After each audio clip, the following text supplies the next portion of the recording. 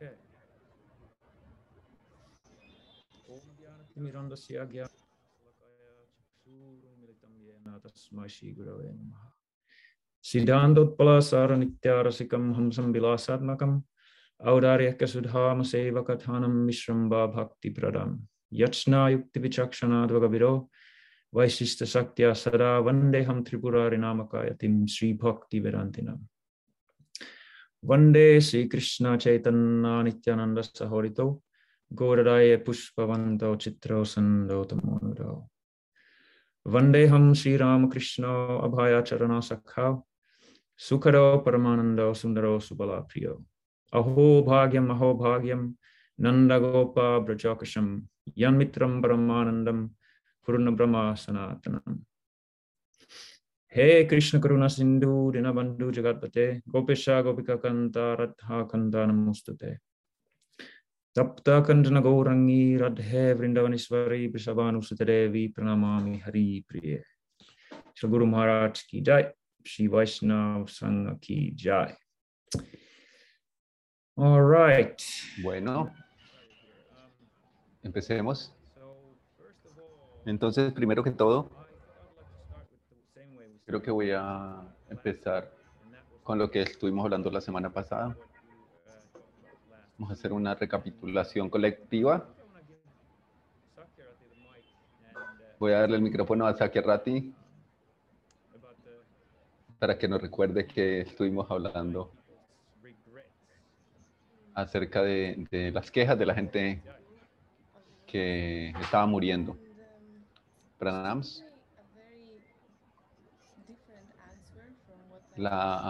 En aquel libro me dio una perspectiva nueva acerca de este punto. Generalmente la gente no acepta la forma en la que están muriendo. Entonces en esta negación hay un tipo de negación acerca de su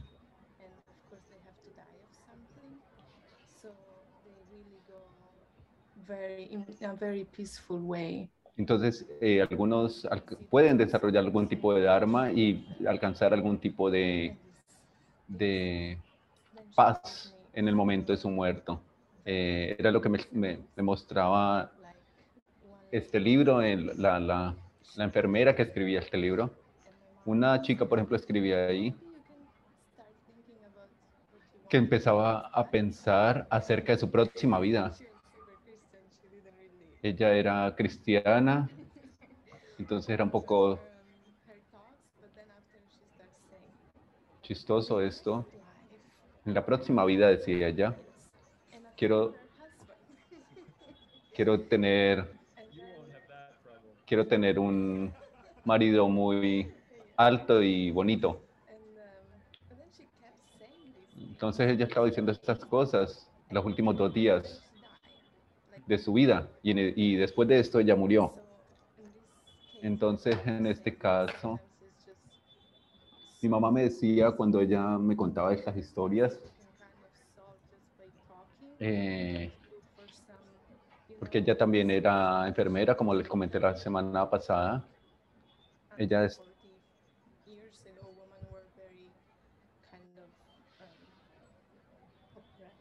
Right. Yeah. Ella nos contaba historias de cómo las mujeres allá en Italia, donde ella estaba, tenían diferentes problemas. Y, por ejemplo, una mujer tenía cáncer en el útero y decía que ella tenía un hijo, pero quería tener más. Ella le hubiera gustado tener muchos hijos. Y el hecho de que tenía este cáncer en el útero, nunca va a poder superar esta necesidad. Entonces mi mamá me decía que no podemos conseguir ni seguir estos deseos.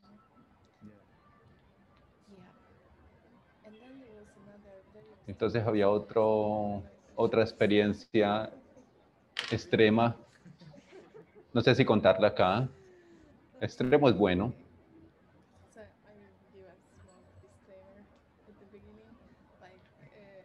En el inicio,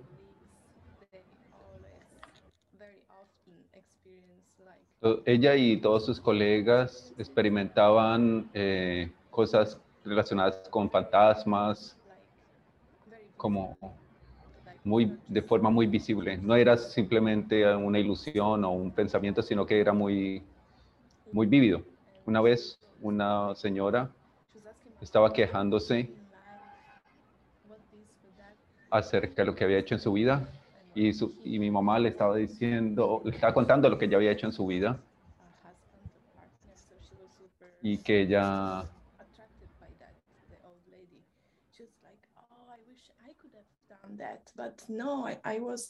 la señora le dijo que ella tuvo que trabajar mucho en el campo para su esposo.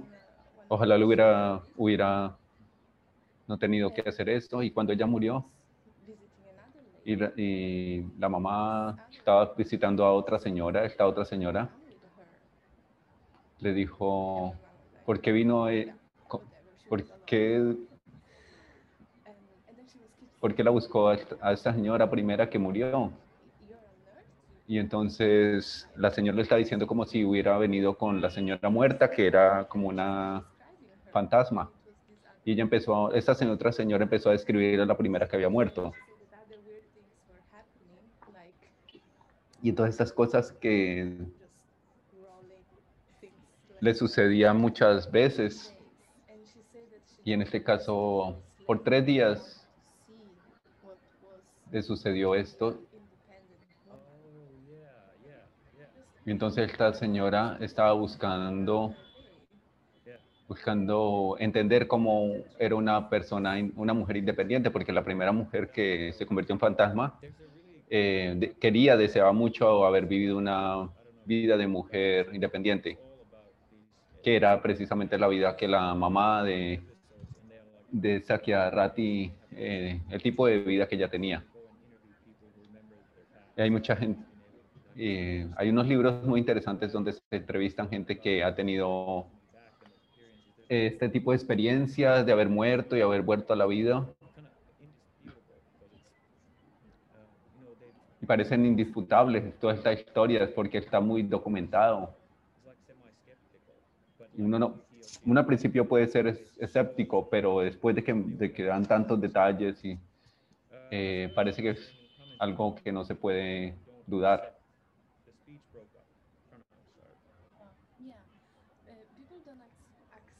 La gente no acepta la forma en la que ellos están muriendo, especialmente cuando están jóvenes, cuando ellos tienen cáncer o cualquier enfermedad. Están negando totalmente su muerte, de que ellos van a morir. Y esto no debería suceder. Hay muchas ocasiones en las que yo he escuchado de que la gente lucha contra esto. Es algo triste, pero que ninguno de nosotros nos pase algo similar. Muchas gracias, Sakia, por esto. Es muy bueno que tú nos cuentes acerca de tu mamá, que es alguien que realmente tuvo este contacto con estas personas que estaban a punto de morir. ¿Alguien más quiere comentar algo que recuerden de la clase pasada o los puntos que estuvimos hablando?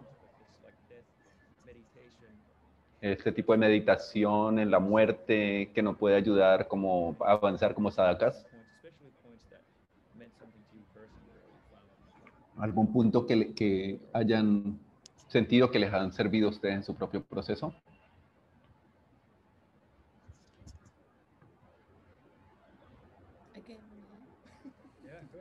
De nuevo yo, Sakya, me gustaría compartir algo. Le pedí a Shamananda.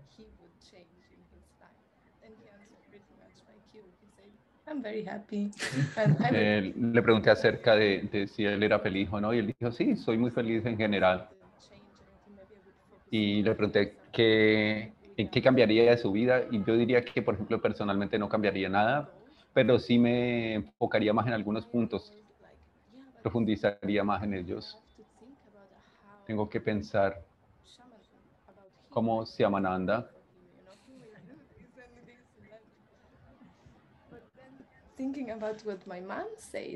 pensando también acerca de lo que dijo mi mamá, me di cuenta que es más saludable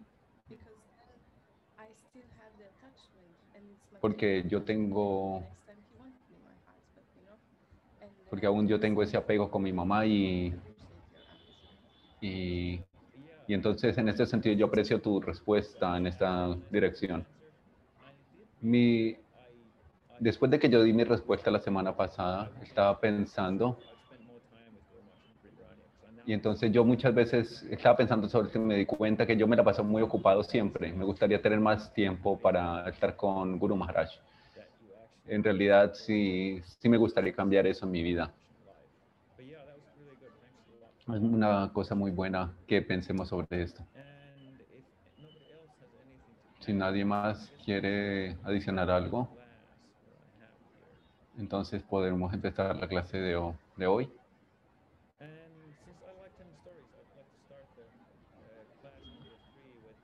Empecemos con una clase. Esta es la clase número 3.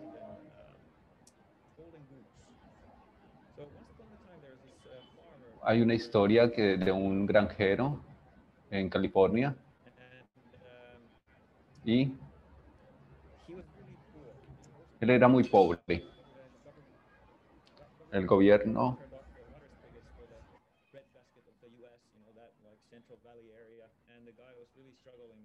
el tipo estaba luchando mucho, sus hijos y esposa no tenían mucho que comer. Una mañana estaba trabajando con los animales y estaba con las gallinas y encontró un huevo de oro. Y entonces él dijo, esto está raro, y él lo botó porque pensaba que estaba raro. Entonces él fue y lo cogió de nuevo y fue a averiguar y le dijeron que era oro puro. Esto puede servir mucho, pensó él, para su esposa, para sus hijos. Y entonces el próximo día en la mañana él estaba ansioso de ir a buscar.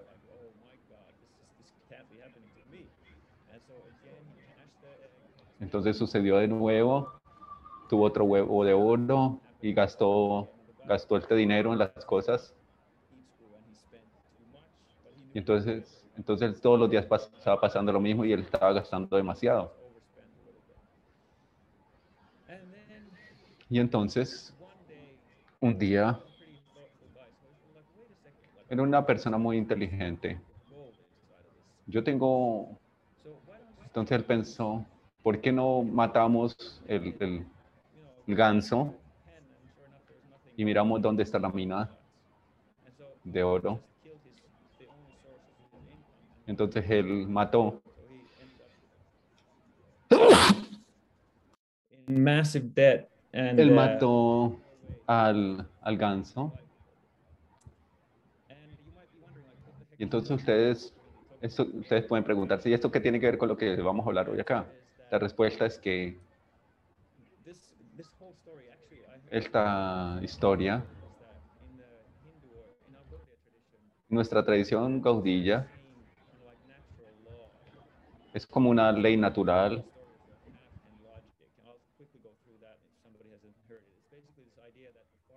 Esta idea del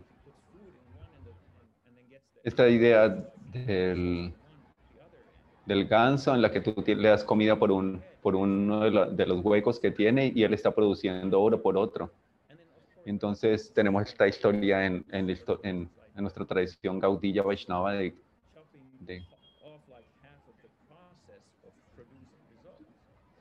entonces tiene que ver con entender este proceso de produciendo cosas. Entonces, esta historia de cómo las leyes naturales nos afectan a nosotros. El diccionario, por ejemplo, dice,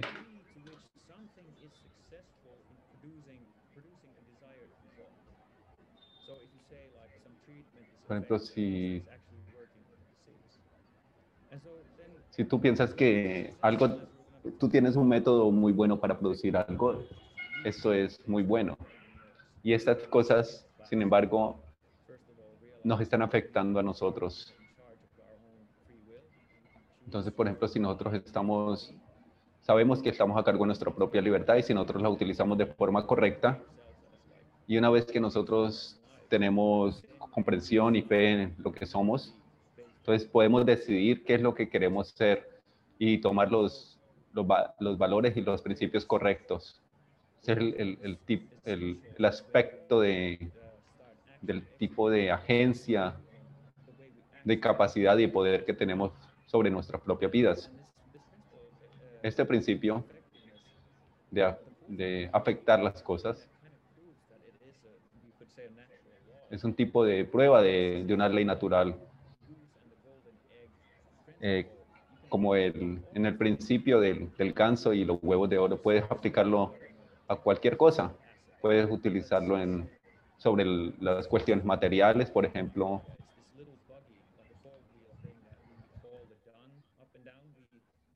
Nosotros acá en Audiaria, por ejemplo, tenemos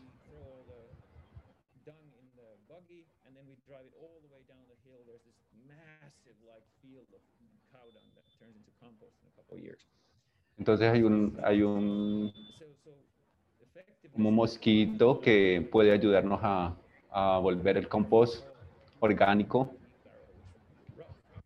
Y entonces podemos utilizarlo, podemos aprender cómo funciona y podemos utilizarlo de forma correcta. Hace unos años eran muy intensos acá.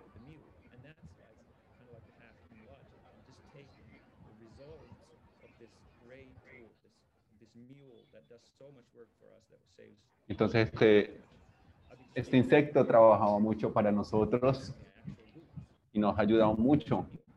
Pero entonces, en relación con la historia que le estaba contando, es que nosotros tenemos que manejar este proceso, entender cómo funciona el proceso de forma natural y utilizarlo de la forma correcta. Pero a veces es tan fácil enfocarnos solo en los resultados, en los huevos de oro, por ejemplo.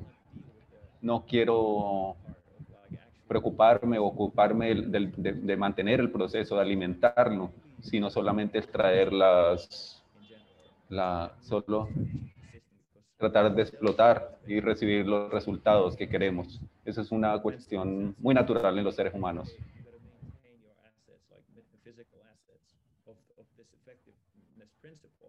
Entonces podemos utilizar este principio a diferentes niveles, a niveles materiales. También podemos utilizarlo en nuestro sadhana. El principio de afectividad. Por ejemplo, nosotros sabemos cuál es nuestro adhikar. Nosotros trabajamos con nuestro propio adhikar, con nuestra propia cualificación.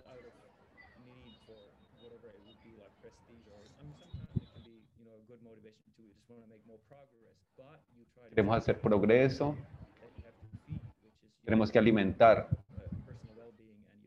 nuestro bienestar personal. Tratamos de adquirir los huevos de oro, pero si no atendemos el tipo de práctica y proceso que debemos alimentar, no podemos alcanzar eso. Y pues un ejemplo extremo de esto son las sahajiyas. Ellos, por ejemplo, dicen, ¿por qué hacer toda esta renunciación, todas estas cuestiones aburridas? Podemos tener sexo con otras personas que no son mi esposa y alcanzar el objetivo último de la vida. Y ellos toman el supuesto lado del bhakti y dejan a un lado la renuncia.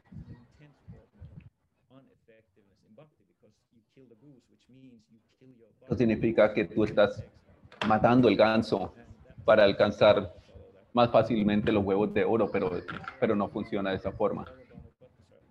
Sarvabhauma Bhattacharya, por ejemplo, decía,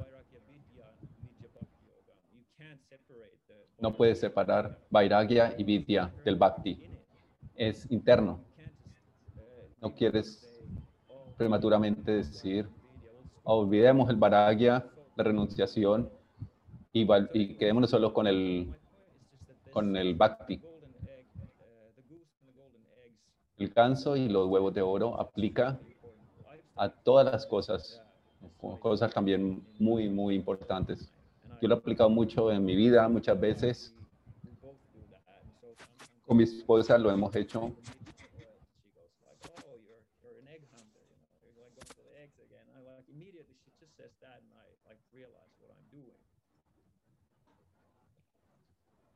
Había un ruido aquí raro. No podía escuchar. Para mí, personalmente, ha sido muy útil este tipo de principio de historia en cualquier cosa que yo hago.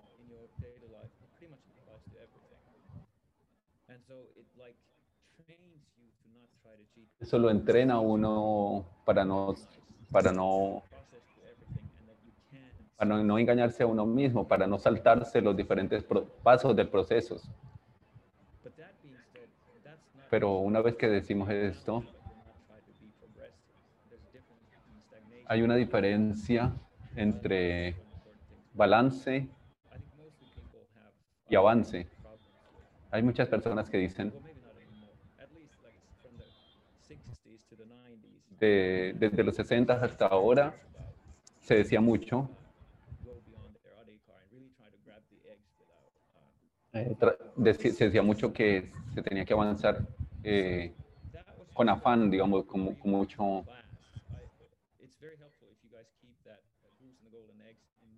Es muy bueno que ustedes mantengan este principio en su mente a través de la clase, porque esta clase es acerca de, podemos condensarlo en una frase,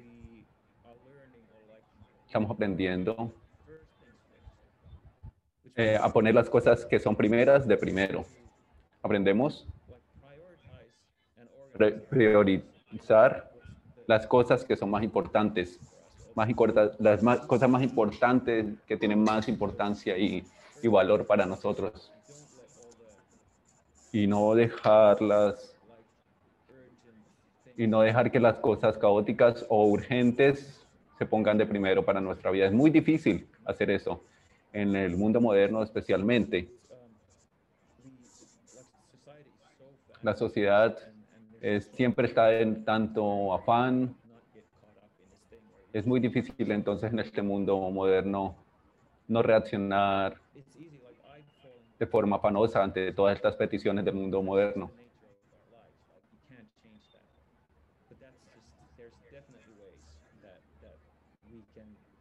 Es algo que podemos cambiar acerca de cómo actuamos nosotros en términos de cómo nosotros vamos a actuar a partir de los principios principales de nuestra vida y conducta.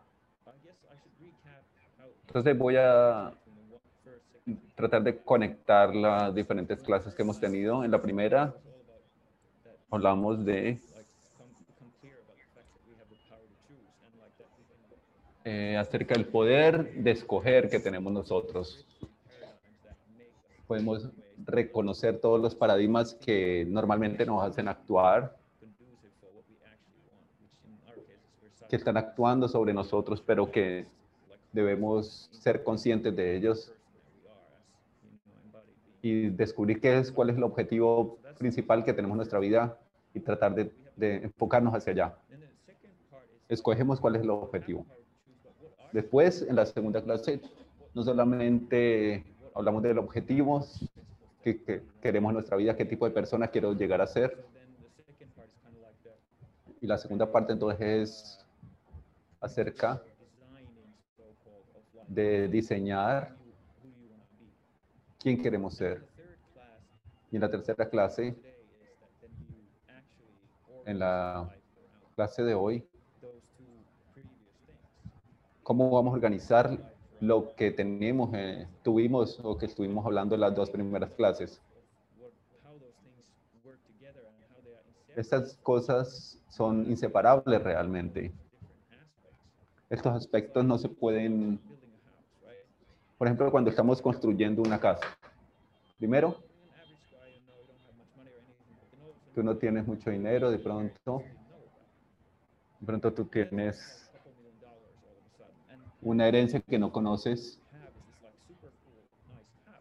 Entonces tú puedes tener una súper buena casa con esta plata, con este dinero. ¿Qué tipo de casa entonces te preguntas tú quiero tener yo? Entonces todo ese proceso mental que estuvimos hablando antes acerca de la creación, una creación mental y después tratar de llevarlo a la acción. ¿Qué tipo de persona soy yo? ¿Y cómo reflexiono acerca del tipo de casa que quiero tener?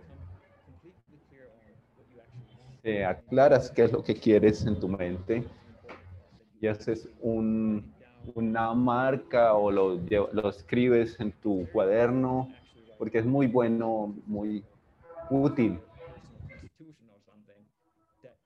hacer este tipo de cosas, porque es muy fácil olvidar todos los días este tipo de, en el mundo tan caótico en el que vivimos.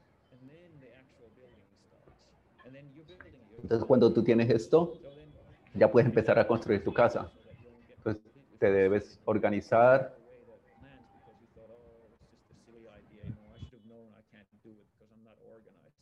Entonces, tienes que organizar paso a paso lo que tienes que hacer porque debes seguir un orden.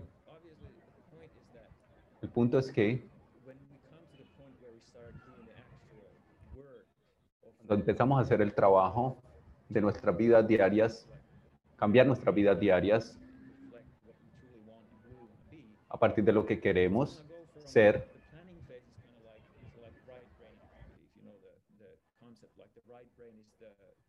estamos pensando, creando imágenes, imaginación, y nuestro cerebro está funcionando allí.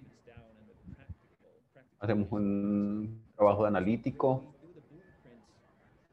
y cuando llevamos esto, tenemos una idea clara de lo que queremos, entonces anotamos y entonces después utilizamos la parte izquierda. Primero utilizamos la parte derecha pensando analíticamente y luego la parte izquierda para tratar de desarrollar integrar todas las 2 partes en el análisis y luego en la síntesis.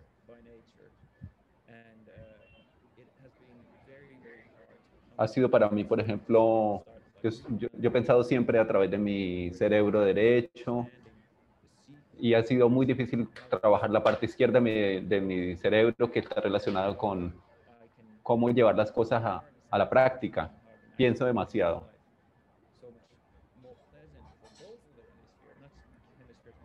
Entonces lo importante es tratar de integrarlo, pero pues obviamente es más importante ir más allá de nuestro cerebro, nirgún bhakti, ir por encima de esto, pero es necesario integrar estas 2 cosas inicialmente. Entonces es absolutamente esencial. Déjeme decir una cosa. Es muy importante integrar las cosas que hemos dicho a través de las diferentes clases, porque sin la conceptualización no podemos tener una casa hermosa y funcional. Mucha gente se enfoca en los huevos dorados, que es la casa hermosa que quieren tener. Entonces, ¿cómo vas a desarrollar tú el proceso que va a llevar hasta allá?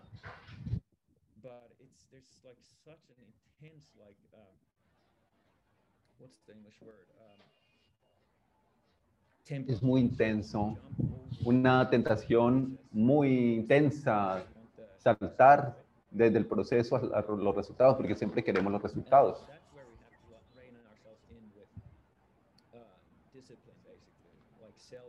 Nosotros tenemos que disciplinarnos a nosotros mismos en este sentido. mirar las situaciones y no tratar de saltar a los resultados.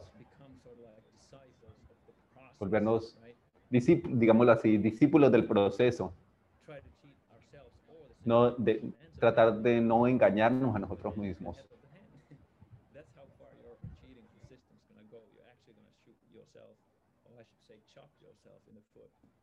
Y entonces esa forma nos llevará a entender que es un engaño tratar de ir directamente a los resultados. Cuando tú empiezas a ejecutar todos estos pasos para llegar a objetivos que tú tienes, entonces principios como la integridad y la disciplina son muy importantes. Integridad, por supuesto, significa que tú eres capaz de hacer promesas a ti mismo y a los demás y mantenerte en ellas. Tienes integridad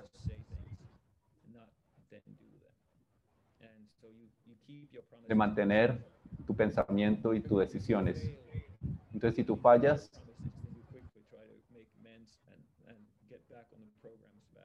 entonces si tú no puedes cumplir esto, tú inmediatamente vuelves y tratas de iniciar el proceso y de resolver lo que no estás funcionando bien.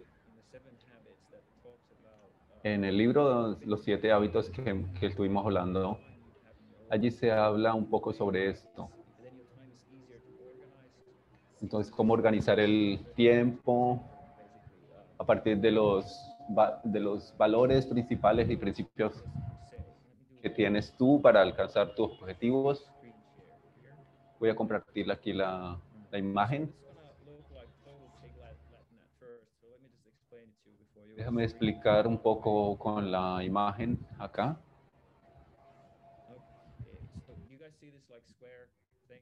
¿Están viendo estos cuadros? Ok.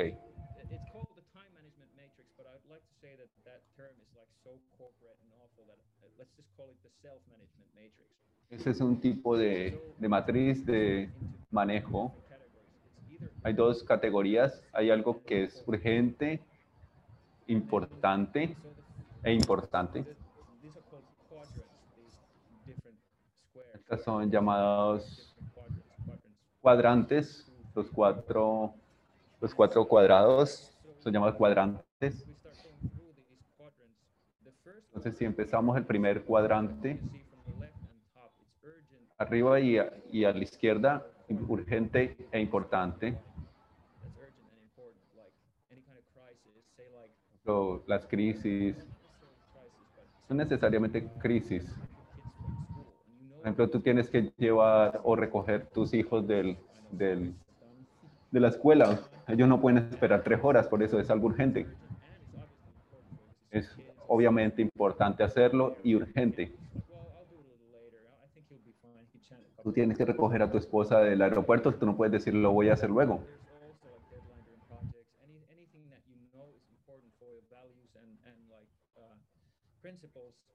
Principios y actividades que tú sabes que son muy importantes y que tienes que hacer muy prontamente.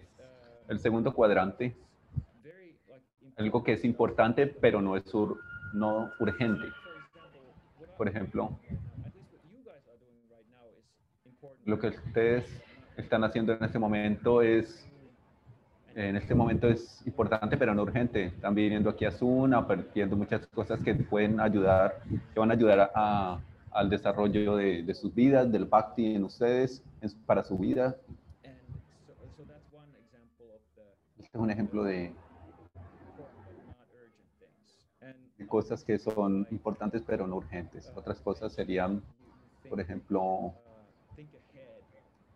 pensar en el futuro.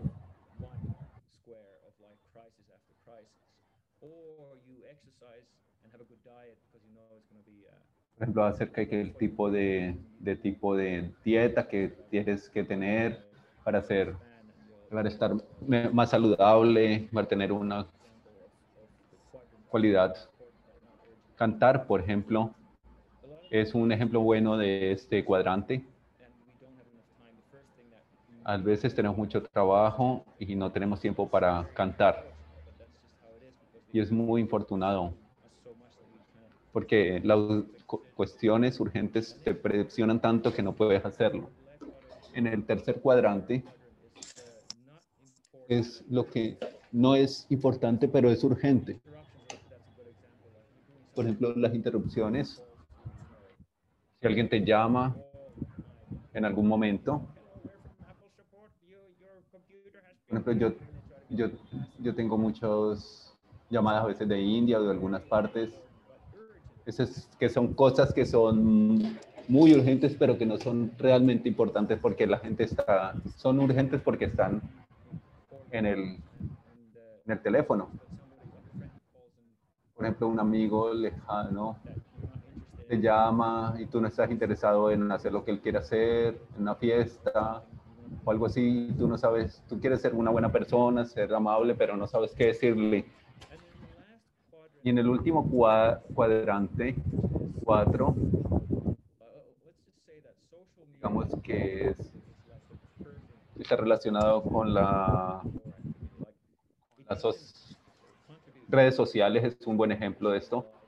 No contribuye mucho en tu vida, pero es muy placentero hacerlo y es muy fácil de hacerlo. Es algo que tiene una gratificación inmediata. Cuando estaba mirando estas imágenes, cuadra muy fácilmente con las 3 gunas. Podemos decir que el cuadrante 1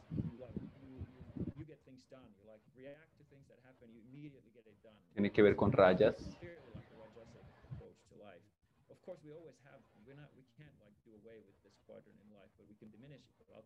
Podemos disminuir un poco esto, pero no negarlo, nunca podremos llegar a negar esto. El segundo cuadrante está relacionado con sattva y más allá de sattva. Tú piensas esas cosas en adelante, hacia el futuro, las cuestiones que no son urgentes, pero sabes que son muy importantes para tu vida.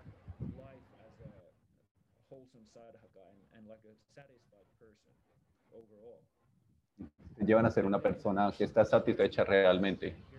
Y el cuadrante 3 es una mixtura de las cuestiones urgentes, rayas, y tamas. Las actividades que no contribuyen nada en ti es pura tamas. Esa es la forma en la que podemos visualizar para estructurar nuestra propia vida y las cosas que podemos hacer para que nos ayuden a nuestro proceso. Entonces no podemos preguntarnos nosotros mismos de las cosas que estamos haciendo, en qué cuadrante se encuentran.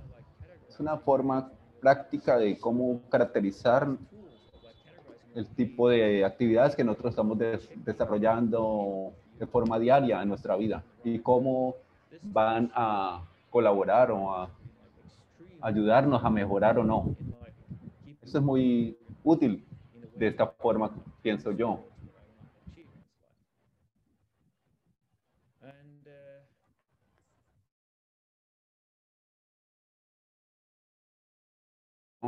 Voy a dar un ejemplo de una...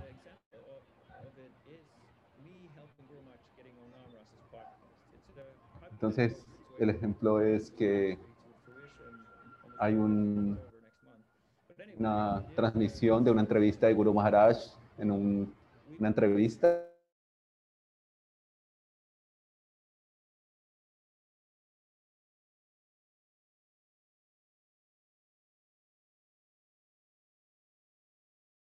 Pero es importante para mí.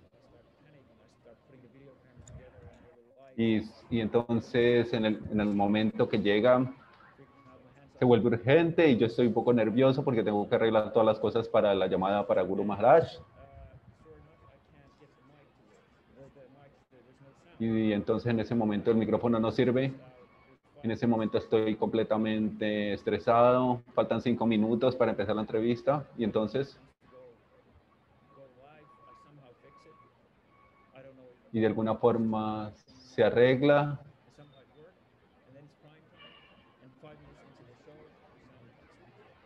Y después de 5 minutos del show, vuelve a fallar y entró en pánico. Y entonces me llama mi hermano espiritual por teléfono. Él está viendo la entrevista.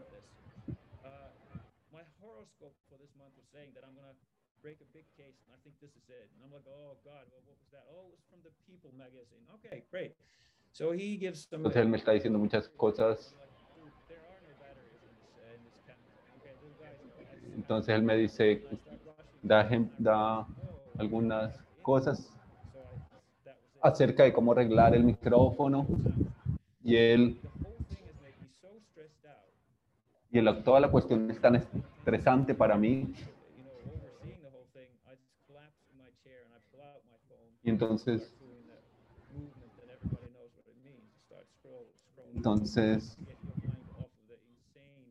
yo hago un montón de cosas con el teléfono o en diferentes cuestiones con las que trato de quitarme el estrés.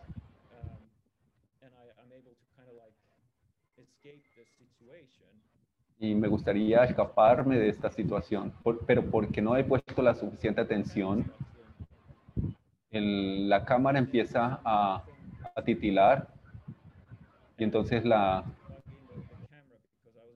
cámara se apaga en cualquier momento porque yo olvidé haberla conectado a la electricidad. Y esto me lleva al inicio. Y es muy obvio lo que ha pasado aquí. Toda esta actividad en realidad está en el cuadrante número 2. No es urgente porque la tenía desde hace días para organizarla, pero es muy importante para mí.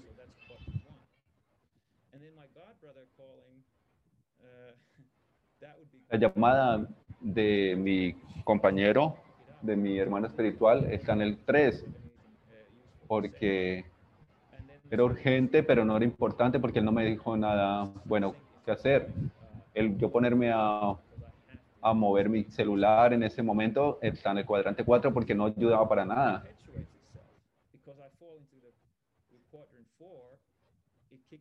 Cuando yo hago actividades del cuadrante 4, me lleva al cuadrante 1 porque al hacer yo cosas, actividades que no son realmente ni importantes ni urgentes, me hace quitarle el foco a las cuestiones que están en el cuadrante 1 y que son urgentes y muy importantes. Este ejemplo que estoy dando aquí de la entrevista con Namaraj de Guru Maharaj, en realidad no fue mi culpa. Me estoy lavando las manos aquí porque era un ejemplo hipotético que solamente puse aquí. Y entonces la pregunta que les quiero hacer a ustedes, ¿qué pasaría si en este ejemplo, si yo estuviera enfocado completamente en las actividades? Gaur Narayan, ¿cómo sería la situación diferente si yo me hubiera enfocado en el cuadrante número 2 en esta actividad? Bueno, probablemente.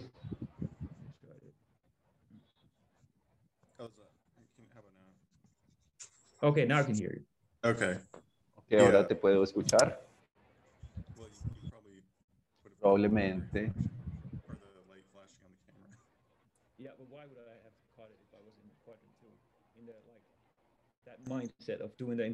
¿Qué pasaría si yo lo dejo en el cuadrante número 2?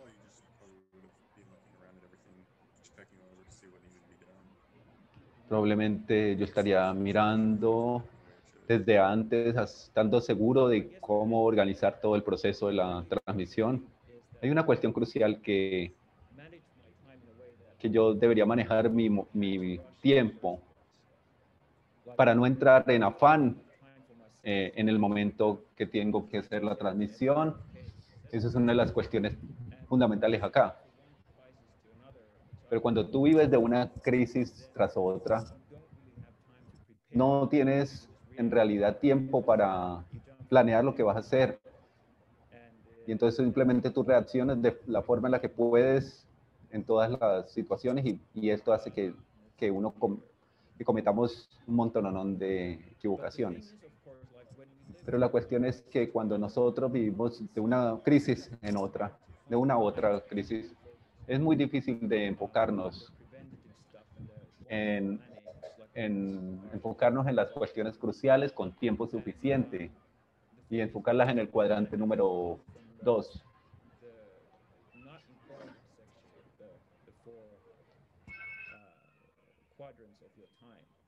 Entonces tenemos que desarrollar esta capacidad para tener ese tiempo adecuado para planear las cuestiones que son más importantes.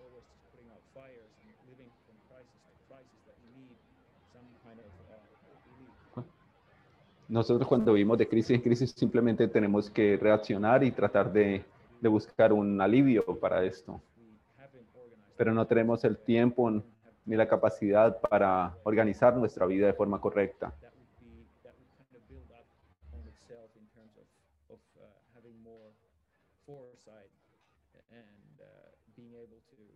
No seremos capaces de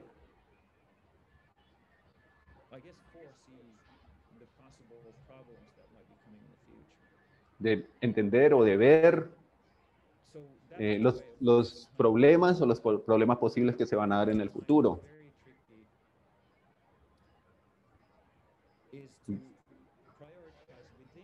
Es muy importante priorizar las cosas que son importantes. Un ejemplo, por ejemplo, hace 2 semanas, Padmanabha Maharaj me contactó sobre un proyecto que él está haciendo, que él tiene diferentes personas de la Sangha que están tratando de buscar todos los libros de Srila Bhaktivinoda Thakura. Él está relacionado con el debate sobre la inherencia del Bhakti en la Jiva o no. Entonces él quería, ahí había un devoto, Sundara Gopal, que trajo mucha información interesante de Srila Bhaktivinoda Thakura sobre esto. Para hacer la historia corta, Padmanabha Maharaj pidió esto a diferentes devotos y él me pidió también a mí. Y entonces yo sabía en ese momento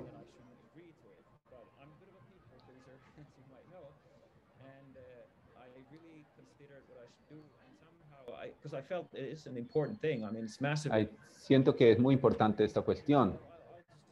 Y yo pensé, voy a ponerlo en alguna parte en mi agenda. 2 semanas después, Padmanabha Maharaj me preguntó que si ya tenía algunas notas sobre esto, entonces me dio una semana más. Lo más importante es, pues, cuestiones que yo tengo es servir a mi Guru Maharaj. Esto es lo más urgente e importante en este momento de mi vida. Padmanabha Maharaj también es importante, pero hay dos diferentes niveles de importancia, por lo menos para mí en este momento de mi vida, y debo mantener mi enfoque en Guru Maharaj. Y debía haberle dicho a Padmanabha Maharaj que es muy importante, pero que en este momento no tengo el tiempo suficiente para hacerlo.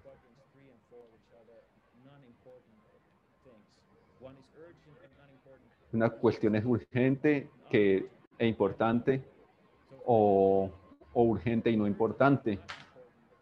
Urgente pero no importante. Por ejemplo, la gente se enfoca en cuestiones sociales. Es muy difícil para nosotros decirle a la gente que no queremos hacer lo que ellos quieren hacer. Yo sufro mucho de esto todavía. Es tan...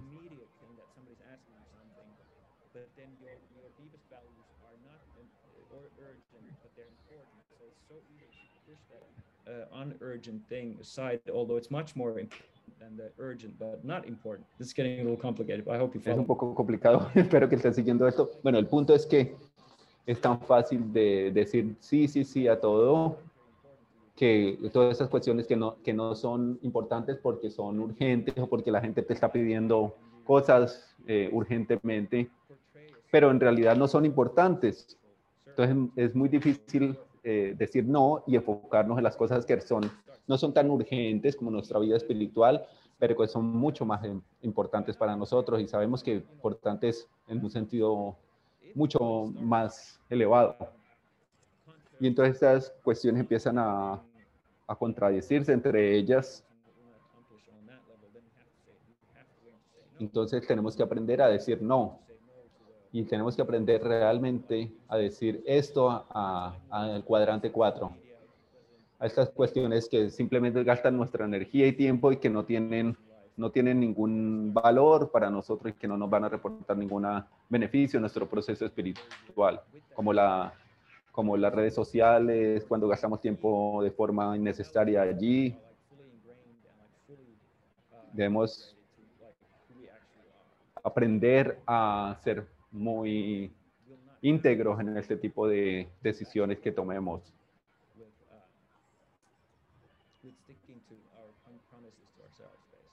Entonces, para mantener nuestras promesas sobre a nosotros mismos del tipo de personas que queremos llegar a ser. En conexión con esto, voy a hacer una encuesta pequeña aquí. Voy a compartir la pantalla.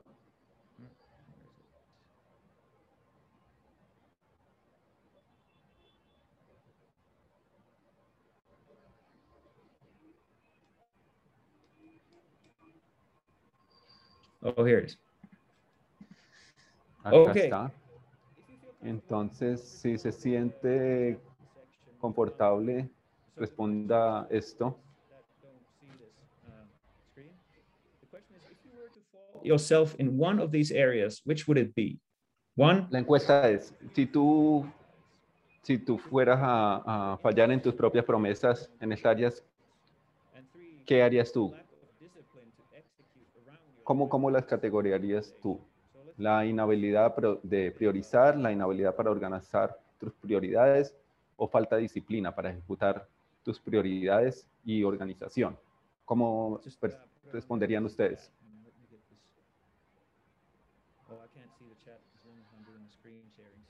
Pueden ponerlo aquí en el chat.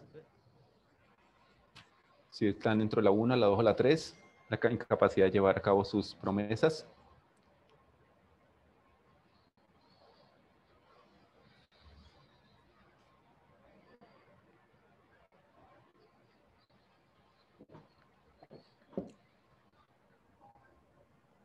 Yo diría que la...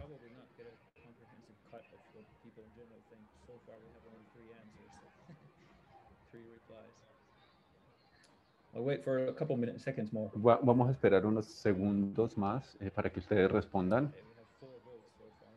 Tenemos aquí 4 votos hasta ahora. De pronto esto es suficiente. Bueno, veamos lo que tenemos acá.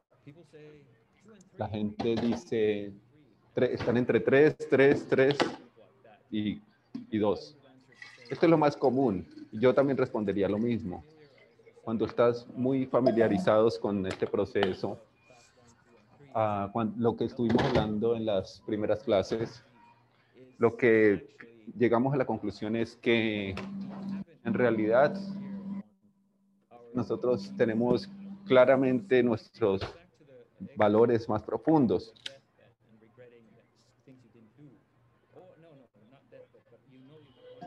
Nosotros sabemos, no necesitamos saber, investigar mucho, pensar mucho acerca de los valores profundos que nosotros tenemos. Si nosotros realmente estamos interesados en algo de forma profunda, eso define los valores que tenemos. Por ejemplo, nuestros hijos. Mi sobrino, por ejemplo, es muy buen jugador de ajedrez. Él adora jugar ajedrez. Él no necesita una disciplina para esto.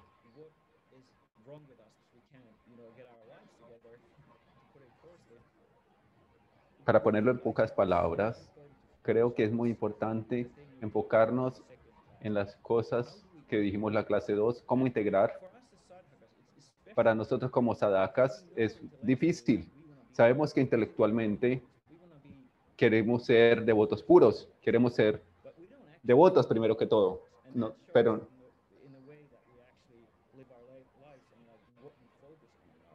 y entonces esto se muestra en la forma en que nosotros vivimos nuestras vidas.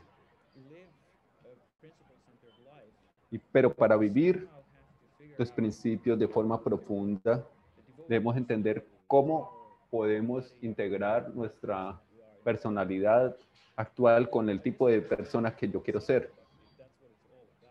Todo el sadhana bhakti es acerca de esto precisamente. A veces invitamos a algunos devotos para hacer esto. Yo estaba quejándome una vez con Guru Maharaj acerca de mi mente.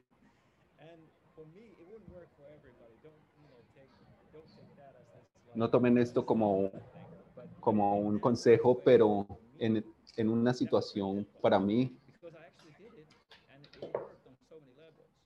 y este tipo de consejo que Guru Maharaj me dio en ese momento era muy bueno, que debería integrar diferentes partes de mi vida. Tengo esta tendencia de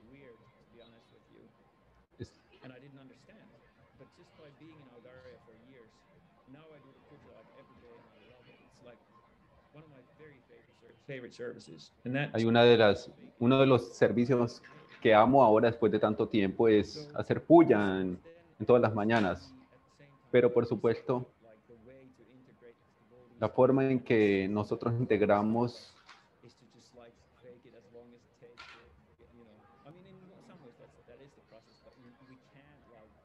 no podemos actuar como devotos puros, obviamente, nos estamos engañando de muchas formas. Entonces, el punto es que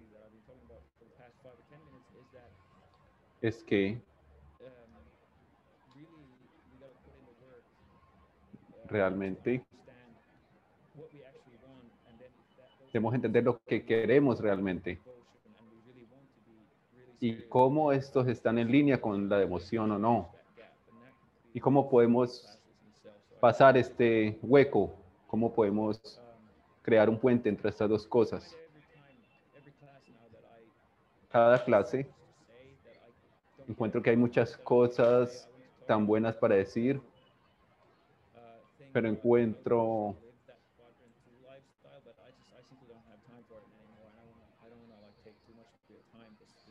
no, pero hay muchas cosas tan importantes que me gustaría decir, pero siempre no encuentro la forma adecuada para expresarlas.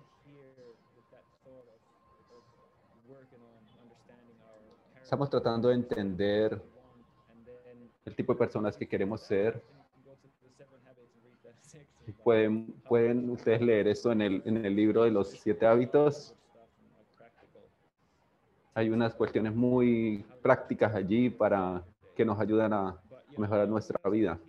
Voy a parar acá por hoy. Muchas gracias por su atención. Si tienen comentarios o preguntas, por favor, me gustaría escucharlas.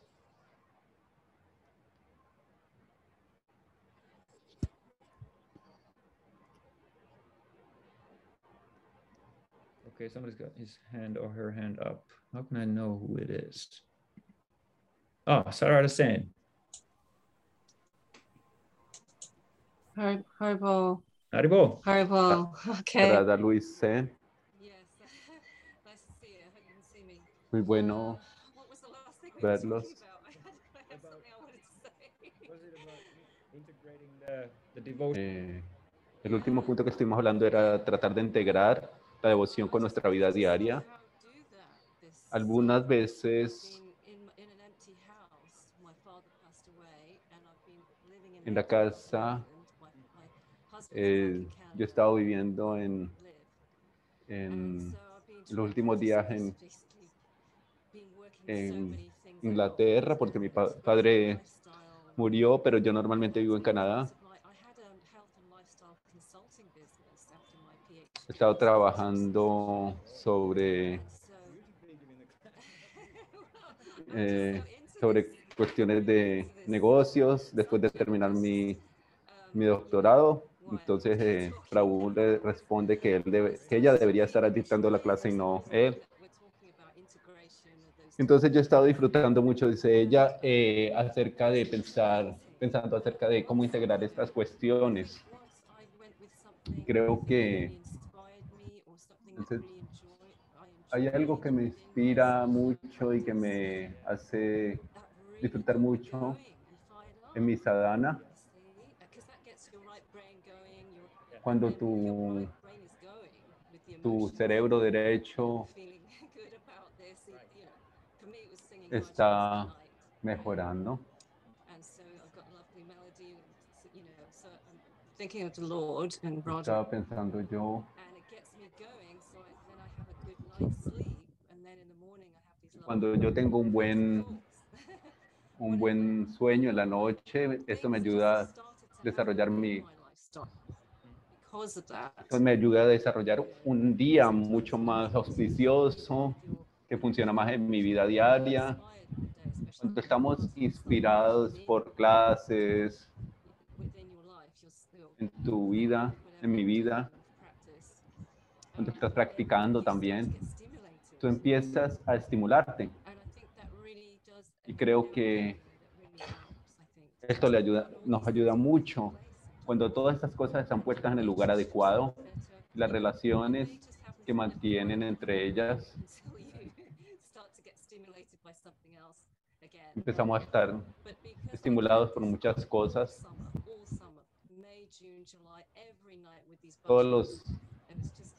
Todos los veranos, en junio, julio, yo desarrollo este tipo de prácticas. Por ejemplo, aquí donde yo estoy no hay templos para nada, pero entonces estaba preguntando qué puedo hacer yo en este verano, en esta casa.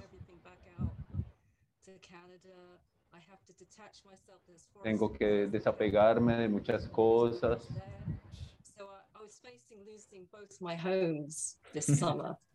Estaba pensando qué hacer a pesar de todo esto. Algo que me inspire, que me mantenga adelante.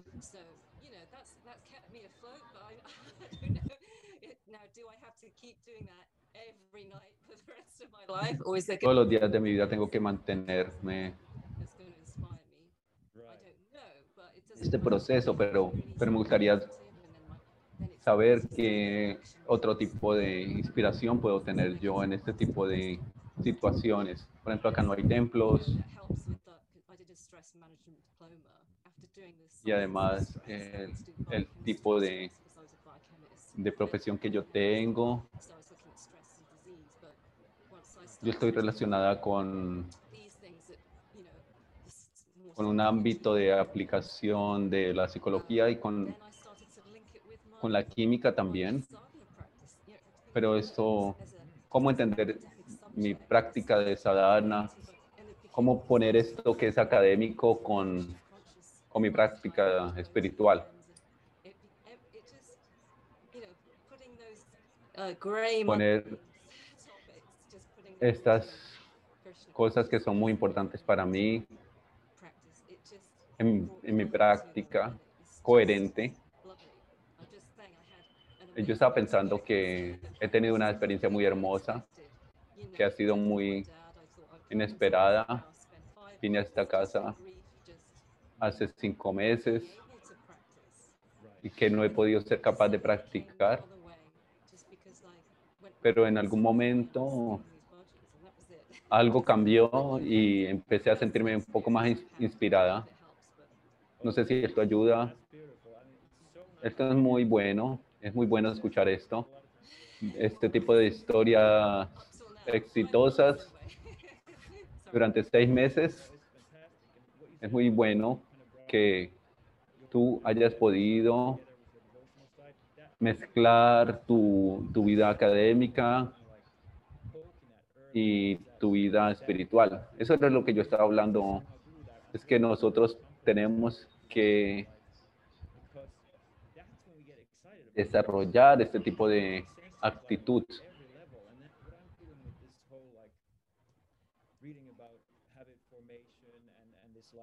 The 7 habits stresses this like principle centered life that you kind of organize everything around that. Those things are like Entonces, este tipo de información que tenemos, por ejemplo, con el libro de los 7 hábitos, nos ayuda a organizar todas estas cuestiones que tenemos nosotros, por ejemplo, yo como sadhaka, y integrar todas esas cosas que a veces llamamos mundanas. Por ejemplo, si hablamos de los Goswamis, por ejemplo, ellos usaban todas las cosas materiales al servicio de Krishna. Hay un libro que se llama Diseñando tu vida. No lo conozco. Ahí se habla acerca de lo que tú hablabas. Cuando tú sigues la inspiración, ellos hablan del estado de flujo.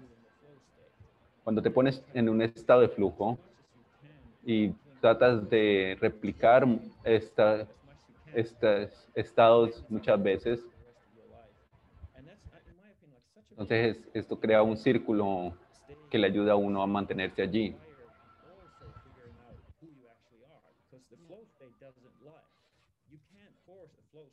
Porque tú no puedes presionar el flujo, pero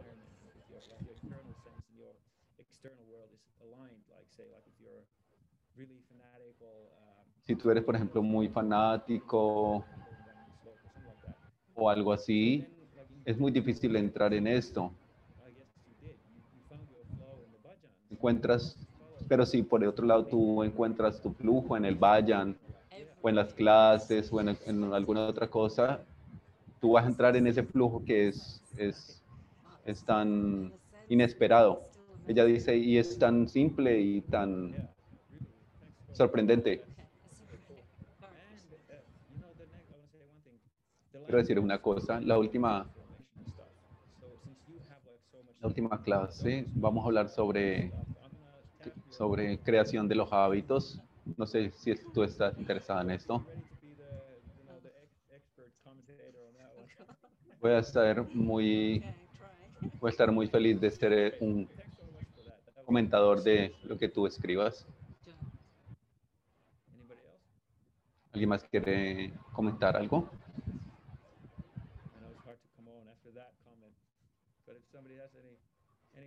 Si alguien tiene algún comentario, por favor.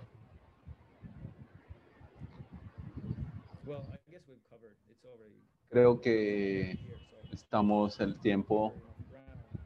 Hemos cubierto el tema que quería hablar acá. Voy a hacer unos anuncios. Voy a parar la grabación.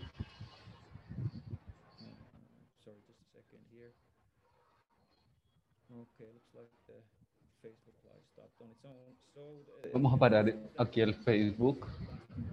Digo, va a dar una clase mañana.